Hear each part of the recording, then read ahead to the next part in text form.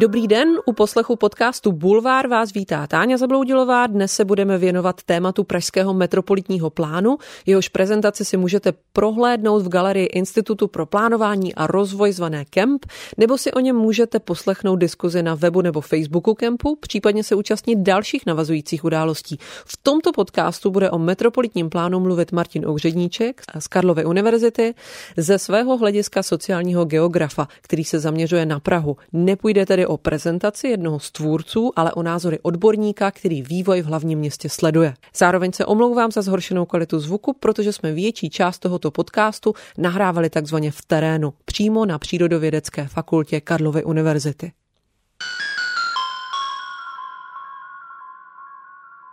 Sociální geograf Martin Ouředníček působí na katedře sociální geografie a regionálního rozvoje Přírodovědecké fakulty Karlovy univerzity, je vedoucím výzkumného týmu urbání a regionální laboratoře URLAB, zabývá se studiem sociálního prostředí, strukturou a dynamikou obyvatelstva. Také urbanizačními procesy a suburbanizací, změnami v sociálním prostředí městských regionů se zaměřením na Prahu. Dobrý den. Dobrý den. Já vás na úvod poprosím jen o stručnější odpověď, později jednotlivé otázky rozebereme blíž.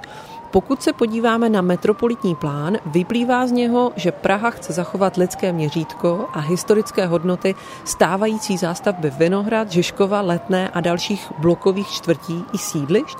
Chce motivovat obyvatele a návštěvníky k tomu, aby místo aut využívali pěší dopravu a MHD. Chce budovat strukturu, kde jsou veřejná prostranství, školy či školky dostupné férově všem. Dalo by se to takto shrnout na úvod? Tak ten metropolitní plán má limitované možnosti, které teďko vlastně v rámci nového stavebního zákona a i tím přístupem k metropolitním plánu si myslím, že se ještě jakoby zúžily oproti územně plánovací dokumentaci v minulosti. Takže myslím, že všechno to, co jste vyjmenovala, šanci udělat nemá.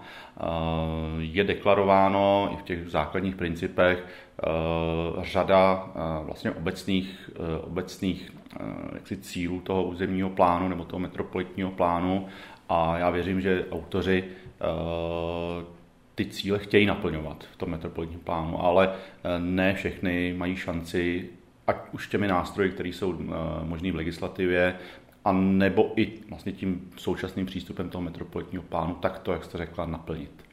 Vy jste poměrně nedávno na přednášce v Městské knihovně mluvil o tom, že územní plány jsou v Česku často produktem urbanistů a schází v nich pohled profesí, které by měly sociologické, demografické nebo geografické ukotvení. Místo toho, aby se uplatňoval pluralitní přístup, tak vidíme, že plánování setrvává v nějaké deskripci a nerozhoduje se podle dat, spíš podle teorie a možná i docela zkostnatěle. Ano, tak zatím si stojím a vlastně jediný geograf, který dneska vlastně dělá územní plány, je kolega Perlín, tady z naší katedry a skutečně musíte mít to kulaté razítko pro to, aby ten územní plán mohl fungovat a zejména u malých obcí skutečně to dílo, vlastně ten územní plán, což je nejdůležitější rozvojový dokument, je vlastně výsledkem práce velice úzké profese nebo specializace a všechny ty disciplíny, které jste zmínila, tak ty tam 100% schází, zejména u těch malých obcí. Samozřejmě v případě Prahy je to maličko odlišné, ale i když se podíváte na první vlastně titulní list na hlavní zpracovatele metropolitního plánu, tak je tam pouze jednou RNDR, všechno ostatní jsou Inc. Arch a to je člověk, který zpracovává spíš jaksi krajinu, takže určitě tam neobjevíte profese, které by byly v těch humanitních nebo společenských vědách, což je, myslím, škoda. Protože se nám tam pak jednoduše řečeno vlastně nedostávají lidi. Ano, tak to je vlastně taková ta moje hlavní argumentace. Ty lidi se tam nedostávají nejenom proto, že ten územní plán nebo vůbec ta územně plánovací dokumentace je zaměřena na spíše ty technické aspekty, vlastně na využití území, ale oni se tam nedostávají ani v těch jaksi základních parametrech, jako úvaha, kolik Praha by měla mít lidí, a to nejenom trvale bydlících, ale třeba i přítomných, pro jaký, dejme tomu, horizont, i když samozřejmě v tom metropolitním plánu je řečeno, že ten horizont směřuje k naplnění toho územního plánu, což je velice vágní, tak dejme tomu třeba i ta populační prognóza je něco, co všechny ty minulé vlastně územní plány Prahy využívaly. Bylo to právě v dubnu, kdy Institut pro plánování a rozvoj hlavního města Prahy informoval, že radní rozhodli o zpracování prognózy vývoje obyvatelstva za účelem efektivnějšího plánování veřejné vybavenosti, takže jde o školy, školky, zdravotnická zařízení, sportoviště a tak dál.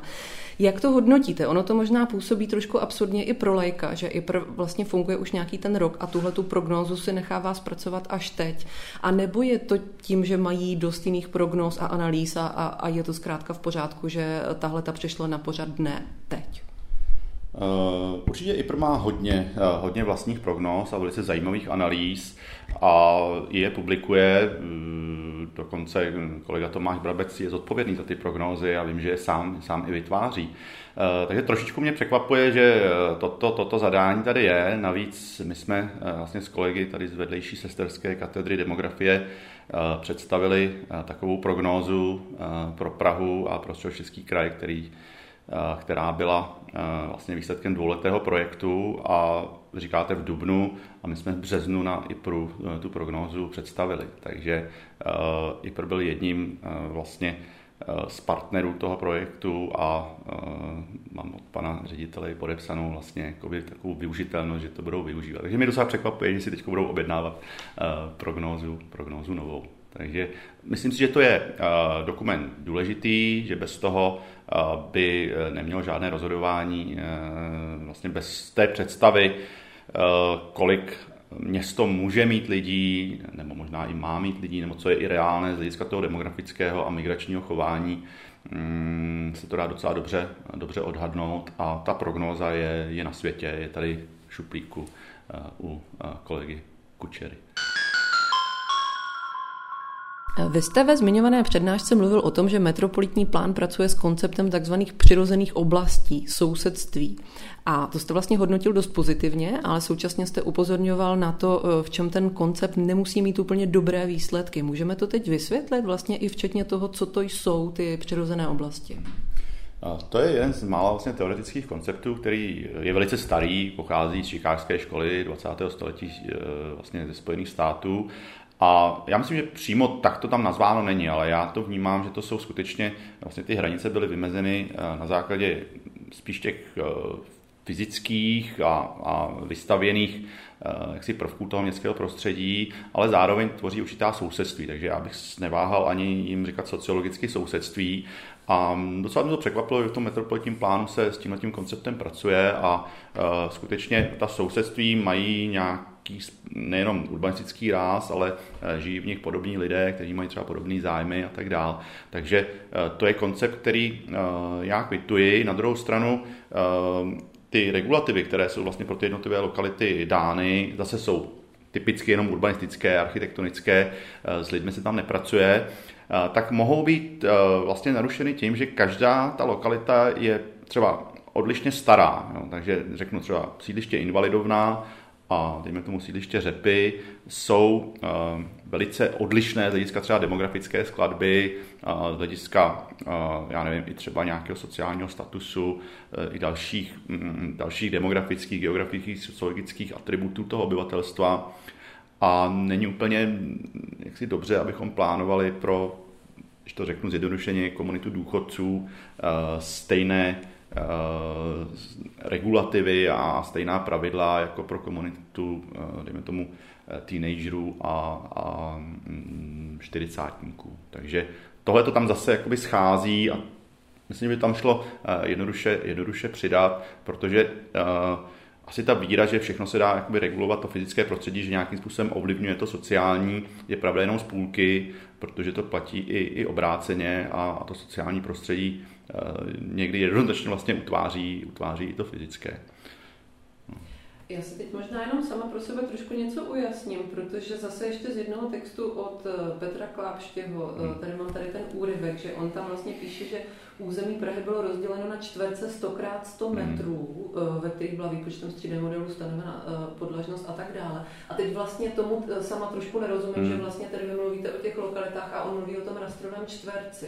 No. To je trošičku něco jiného vlastně a to jsou překrývající, jako já si to představuji jako vrstvy v GISu a oni to asi vlastně i jsou vrstvy v geografickém informačním systému a ta čtvercová síť skutečně vlastně překrývá vlastně celé město a jsou tam ty číslíčka o té podlažnosti.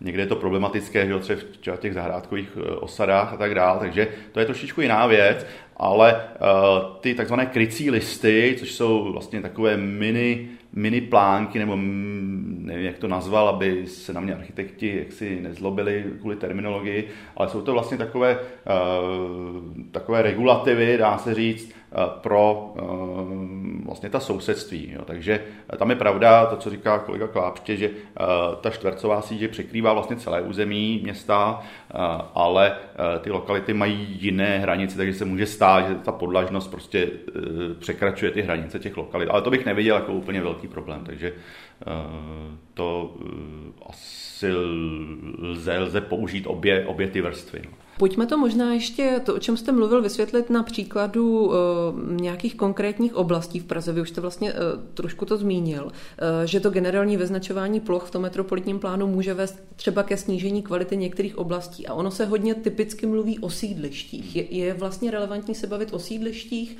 a o snížení kvality života, nebo byste vlastně vypíchnul ještě některé jiné oblasti?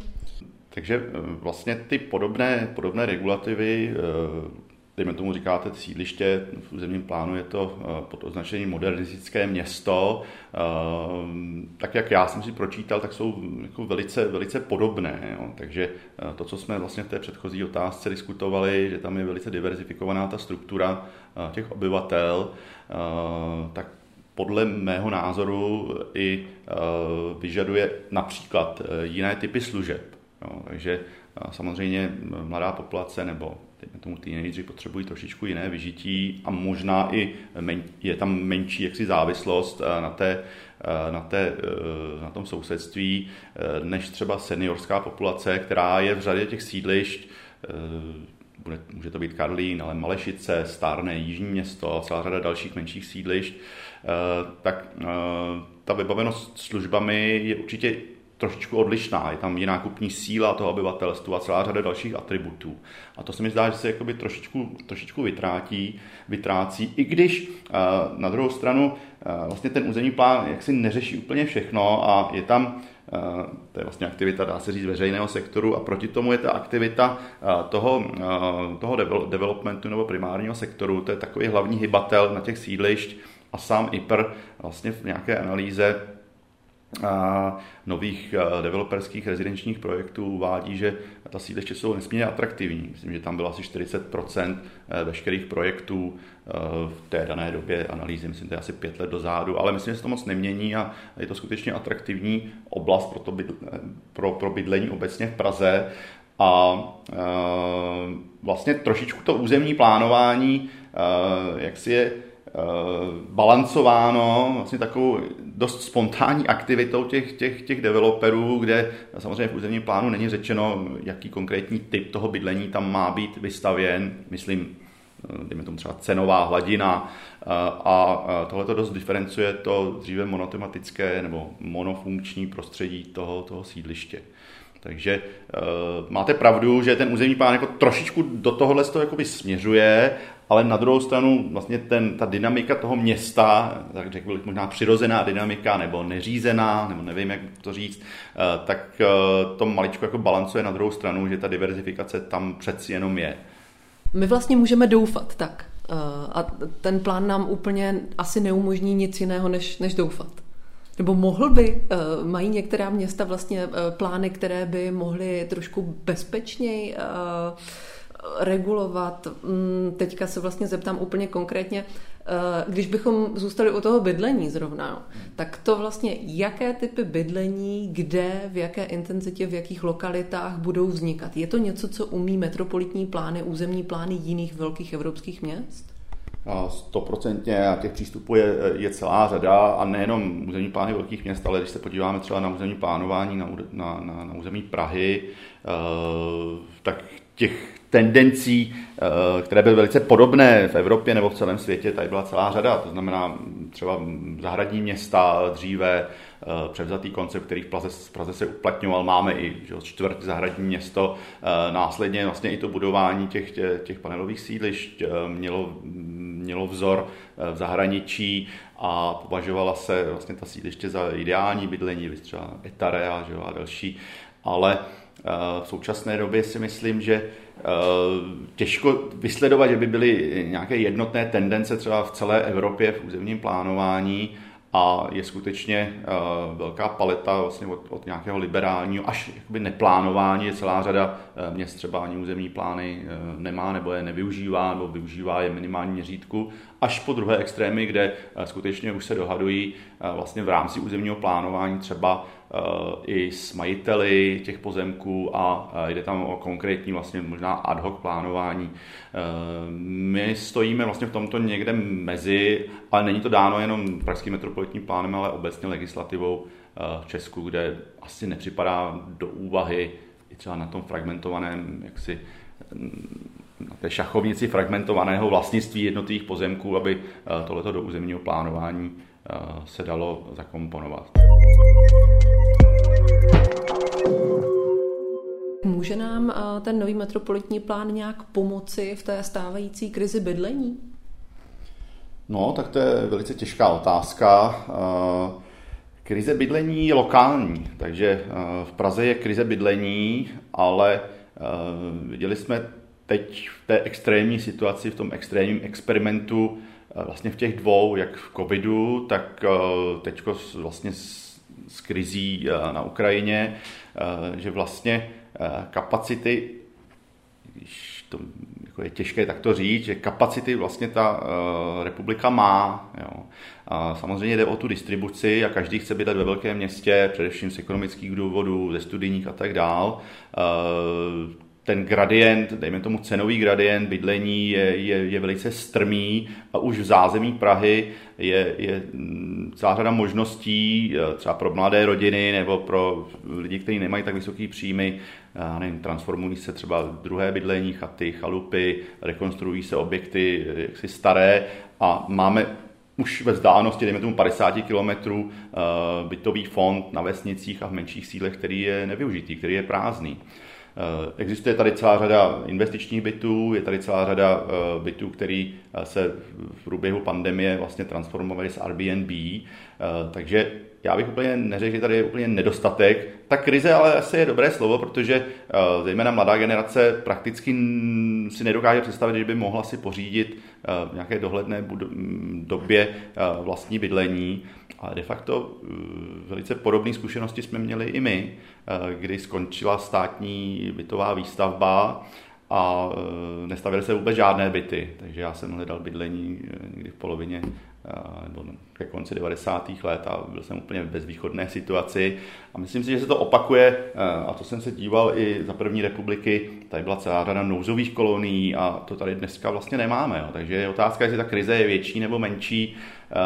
To spíš bychom se měli dívat z nějakého delšího historického hlediska, ale je pravda, že bytů dostupných je velmi málo. A jsou tady různé názory, jak k tomu zabránit a jeden z těch názorů, který ale trošičku tlačí možná jakoby developeři, je to, že by tady mělo být více zastavitelných ploch v Praze. A k tomu moc nedochází v tom metropolitním plánu, snaží se chránit zejména vlastně ty oblasti za vlastně tím kompaktním městem, tam prakticky nedošlo k žádným novým vymezeným plochám, ale také nedošlo k tomu, že by se redukovaly ty staré.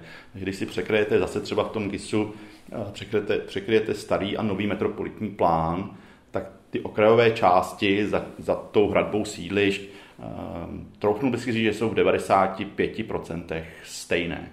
Takže tam vlastně nedošlo ani k tomu, že by se jaksi bránilo tomu urban sprawl uvnitř vlastně hranic Prahy.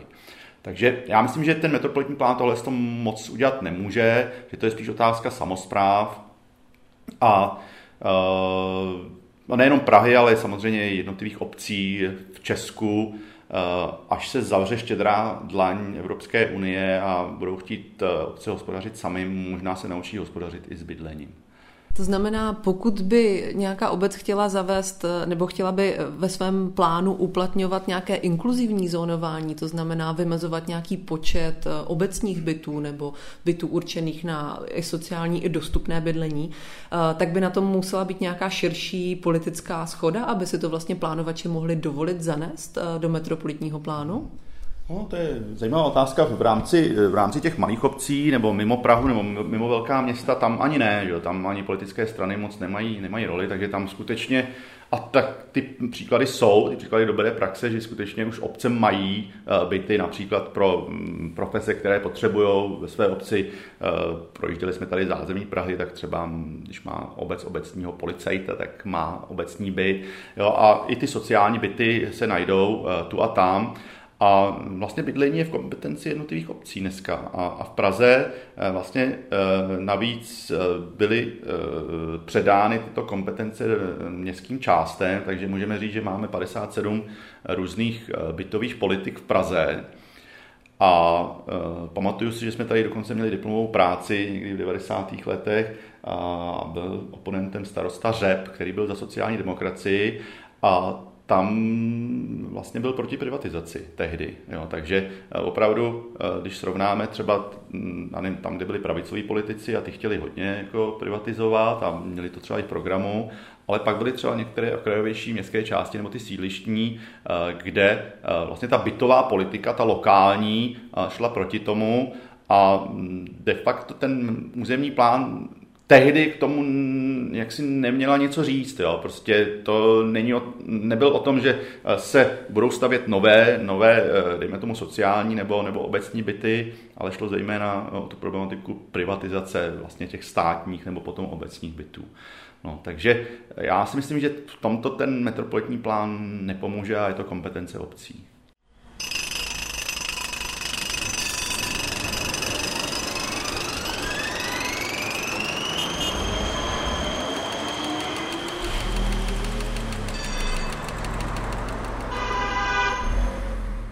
Každý mediální dům má mít vlastní nakladatelství a své teď bude mít i Alarm. Podpořte vznik prvních publikací v právě probíhající kampani na darujme.cz. Odkaz najdete na našem webu a v popisu všech podcastových dílů. Jedno z těch asi nejčastějších hesel, které z IPRu slýcháme, je, že je potřeba zahušťovat město. V metropolitním plánu se píše o to, že jeho centrem je myšlenka návratu ke středu, koncentrace energie a aktivace celku. Máme být vlastně rádi, že nám IPRu předkládá tuto strategii založenou na nějaké ekonomické výhodnosti, předpokladu, že kumulace energie v jednom místě vlastně povede k růstu, nebo jak moc ten růst vlastně máme chtít a jak moc se můžeme nebo máme mít na pozoru před negativy, které zároveň může přinést? No tak jakkoliv ten metropolitní plán považuji za velice důležitý dokument a je na něm odvedeno strašná práce, tak tady vlastně ta zásadní jako myšlenka toho zahušťování, tak to je vlastně takový zásadní pro mě trn v oku a opravdu nejsou domyšlené konsekvence. Já si pamatuju, že v 90. letech byl podobný projekt, jmenoval se Bulvár, mimochodem, prezentován na Jižním Městě. Naštěstí k němu nedošlo a spočíval vlastně v tom, že se udělá z té rozházené zástavby jednotlivých panelových domů ulice. Krásná myšlenka, bylo to krásně prezentováno i vizualizacemi, ale naštěstí k tomu nedošlo a říkám naštěstí proto, že samozřejmě ten příchod jako dalších funkcí a i dalších rezidenčních objektů znamená zvyšování hustoty, což je ten vlastně hlavní smysl nejenom tady pana architekta Koutského, ale třeba Milana Hniličky, jo, který píše o suburbích a tak dál. Ale a směřuje to samozřejmě k obslužnosti, k dostatečné mase lidí, nějaké kritické mase lidí, která musí být vlastně pro určitý typ služeb. Ale tohle to platí možná někde ve venkovském prostředí, to je známá Chrystalejova teorie z roku 1933, ale ve městě to tak není a ty lokální služby samozřejmě nevyužívají jenom lokálové, ale máme že na základě mobilních dat můžeme krásně ukázat, jak třeba supermarkety a hypermarkety na Chodově, ve Zličíně, na Černém Mostě navštěvují lidé a jezdí auty vlastně z centra Prahy nakupovat do těch míst. Jo. Takže určitě zde neplatí to, že co udělám v tom lokálním měřítku, využívají ty lokální lidé. A tedy vlastně ta základní myšlenka jakoby té obslužnosti a čím bude více zahuštěno to město, tak tím víc vlastně funkcí tam bude moct být lokalizováno, to si myslím, že neplatí. Takže to je první věc. A druhá, samozřejmě čím hustěji, čím více zahustím vlastně to vnitřní město, tak tím tam přivedu více mobility. Mimo jiné více dopravy. Ti lidé, kteří budou bydlet v tom novém bydlení, tak nebudou reagovat ani na ty výzvy, dejme tomu veřejné dopravy. To jsou lidi, kteří budou určitě z hlediska třeba statusu využívat jistě auto.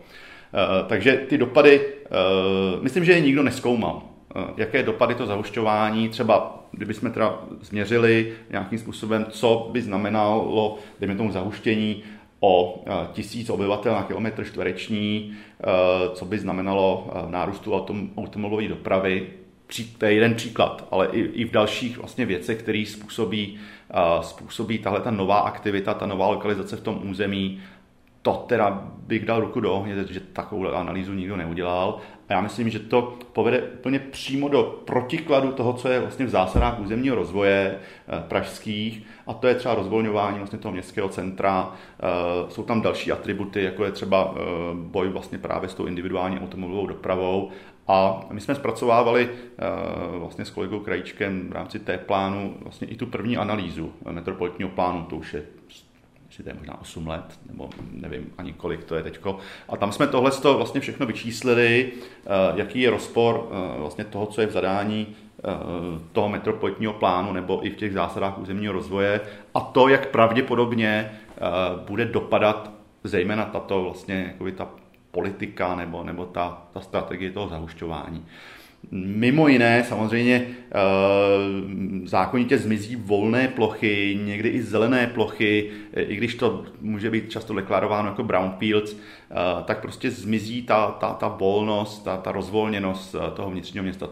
To je jednoznačné. Takže to si myslím, že je určitě negativum nejenom pro město jako celek, ale je to negativum i pro ty lokály, pro ty obyvatele, kterým bude vyrůstat na dohled od domů další rezidenční výstavba nebo i komerční funkce, a prostě doprava jednoznačně a další vlastně zatížení toho zahušťovaného území.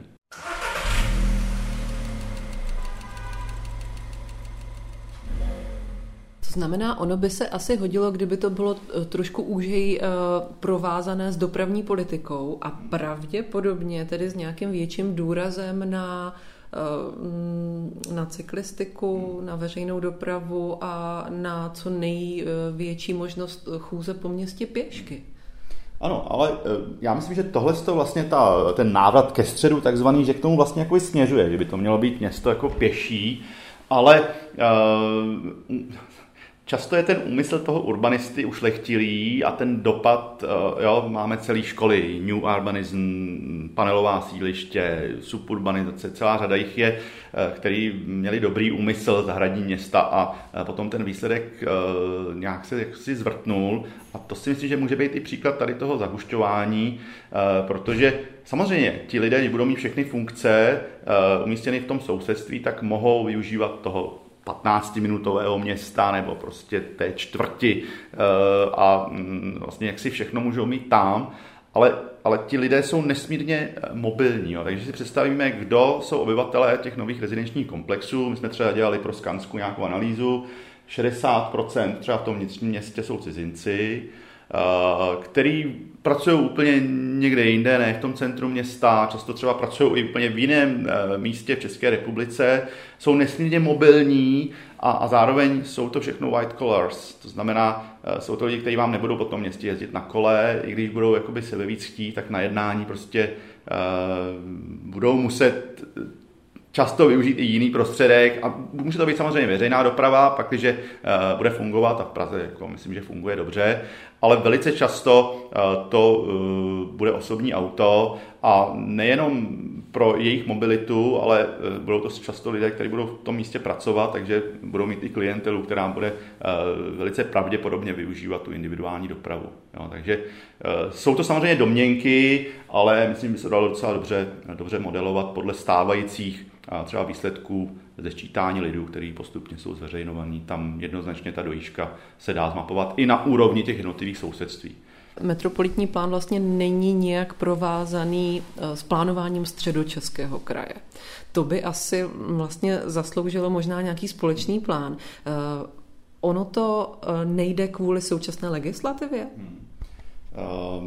Já často tohleto říkám na konferencích, teď nedávno jsem to řekl zase právě při té prezentaci té prognózy na IPRu a zase jsem tam slyšel kolegu, určitě architekta, který říká, no, ten úředníček nemá představu, co v legislativě vlastně je možné. Ale myslím, že do značné míry i vlastně tu legislativu připravovali architekti a urbanisti. A je škoda, že některé ty staré koncepty zmizely. Myslím si, že není potřeba, aby kraje měly územní plány. To znamená, zásady územního rozvoje kraje jsou pro mě docela zbytečným dokumentem. A mnohem lepší by bylo, kdyby jsme pokračovali v něčem, co se dříve jmenovalo vlastně územní plány velkých územních celků.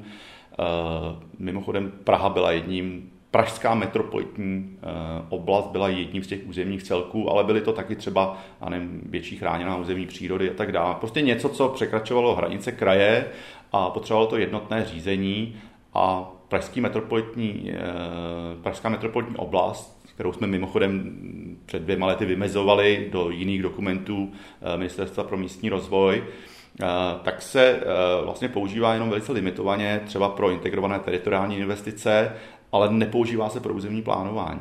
No a to je strašná škoda, protože vlastně několik procesů, které jsou zcela zásadní jako pro rozvoj Prahy, překračují hranice, administrativní hranice, kde se vlastně architekti dušují tím, že my nemůžeme vstupovat do Středočeského kraje, nemůžeme vstupovat do obcí, jako jsou Říčany, které jsou vlastně fyzicky srostlí, jo, s tím územím a žije v nich 60% Pražáků dneska.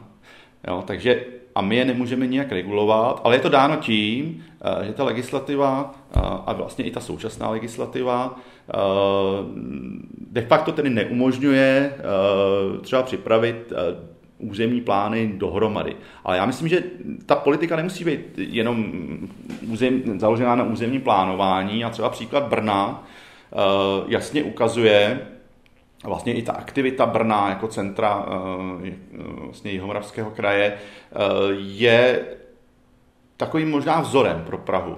Jo, a myslím, že Institut plánování a rozvoje by měl být vlastně nějakou autoritativní institucí pro tu metropolitní oblast, když ne pro celý Středočeský kraj, tak aspoň pro to zázemí, kde žijí Pražané.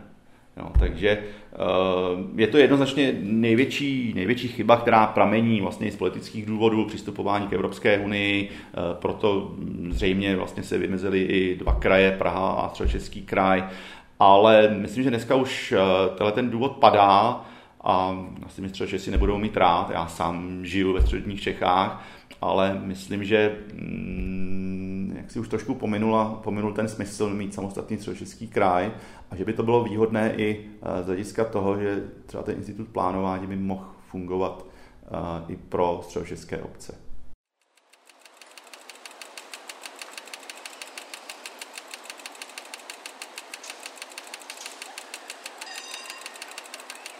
Takže ono vlastně, když se řekne, říká to třeba náměstek pro územní rozvoj Petr Hlaváček, každý byt postavený v Praze vezmeme Středočeskému kraji, jo, aby se tedy nerozšiřovala ta zástavba, výstavba za Prahou, ale soustředila se vlastně podle teda té myšlenky toho příklonu k tomu centru v Praze. Podle toho, co vy říkáte, tak se tou výstavbou v centru možná i posílí ta výstavba za tím okrajem. No, 100%. 100%. Takhle, myslím si, že ano. Protože, jak jsem říkal, o tom překrytí toho starého a nového územního plánu, tak prakticky nejsou vymezeny žádné nové rezidenční plochy v tom periferním páse uvnitř města. Takže tohleto vlastně území my chceme nějakým způsobem chránit. Myslím si, že v Praze je určitě přes 50% vlastně z zemědělského půdního fondu. Jo, a z toho je významná část vlastně orné půdy, jo, když se podíváte do katastru. Takže Praha je vlastně z takové té terminologii anglosaské je overbounded city. To znamená, že kdybychom srovnali třeba s Paříží, tak tam je to kompaktní město a hned ty hranice. A když to v Praze máme, vlastně často jsou lesy třeba nebo rozsáhlé plochy, kde vlastně nevidíte vůbec zástavbu. Takže Praha má relativně nízkou hustotu zalidnění, kolem 2600 obyvatel na kilometr čtvereční. A řada vlastně těch oblastí, který ten metropolitní plán chce chránit, já bych nechránil, protože jsou tam některé velice dobře vybavená sídla, myslím sídla na území vlastně katastru Prahy, jako je třeba Uříněvec, kde se to děje, ale já nevím, Horní Počernice, celá řada dalších větších, které jsou docela dobře vybavený, jsou napojeny třeba vlakem a měly by se rozvíjet. Ale místo toho se samozřejmě budou rozvíjet ty malé obce, kde ten územní plán dělal někdo od boku a Praha nemá žádné šance vlastně tohleto regulovat. Jo. Takže to zahušťování Prahy a ta vlastně nedostupnost některých těch typů toho bydlení, jako je takové to suburbální bydlení a vlastně to zamezování toho sprawlu uvnitř toho města, podle mě jednoznačně vede, nebo je to jeden z hlavních důvodů, proč bude pokračovat suburbanizace v těch menších obcích v těsném zázemí. Ještě na úplný závěr se vrátím zpátky do toho města a zeptám se vlastně na proces gentrifikace, který zkrátka může vzniknout na mnoha místech a i se to vlastně po Praze děje. Budou tu vznikat nové čtvrti jako Smíchov City, Bubny, Zátory a tak dále. Je to zkrátka ten moment, kdy se ve staré zástavbě začne ocitat nový, mnohdy i luxusní development a nějak se zlukrativňuje a pak i gentrifikuje tedy to okolí. Jak vlastně nahlížíte na možnosti nějaké kontroly? My jsme teď dopsali článek, kde ukazujeme, protože tohleto často v té zahraniční literatuře bývá označováno jako neoliberální přístup nebo jako financializace, a my jsme ukázali na příkladu třeba Jižního Města, že vlastně to plánování není dáno jenom územním plánem jako takovým, ale existují tady i další instituce, které vlastně potom povolí konkrétní projekty a je tady i dost silný ten vox populi, bych řekl. Takže vlastně jak neziskové organizace, tak i vlastně rezidenti, často je to třeba i ten NIMBY efekt, ale v případě různých komisí nebo institucí, které schvalují vlastně rozvojové projekty, se stává, že i když to území je určené k zástavbě, tak ten typ té výstavby tam vlastně třeba ta městská část nebo její komise pro rozvoj nepovolí. Takže to je docela silné, je to docela překvapivé, abych to neoznačil úplně za neoliberální přístup, protože samozřejmě ta aktivita těch developerů je do značné míry, jak si proti ní nestojí jenom ten stát nebo státní úředník a obec někdy, ale je tam dost silný vlastně i ten sektor jaksi lokální politiky a i individuální jaksi hlas, nebo ne individuální, kolektivní hlasy vlastně rezidentů a ten NIMBY efekt, jak jsem říkal. Takže tohle to tam funguje a myslím si, že i v případě vlastně těch čtvrtí vnitřního města tady máme jako řadu takových příkladů, kde ta jako lokální rezistence může zabránit i některým těm projektům. Takže tohle bych možná nepodceňoval, ale není to samozřejmě územní plán, ale jsou to vlastně jako další aktéři v tom území, který ten rozvoj ovlivňují. Já moc děkuji za rozhovor. Já vám taky děkuji. Naschledanou.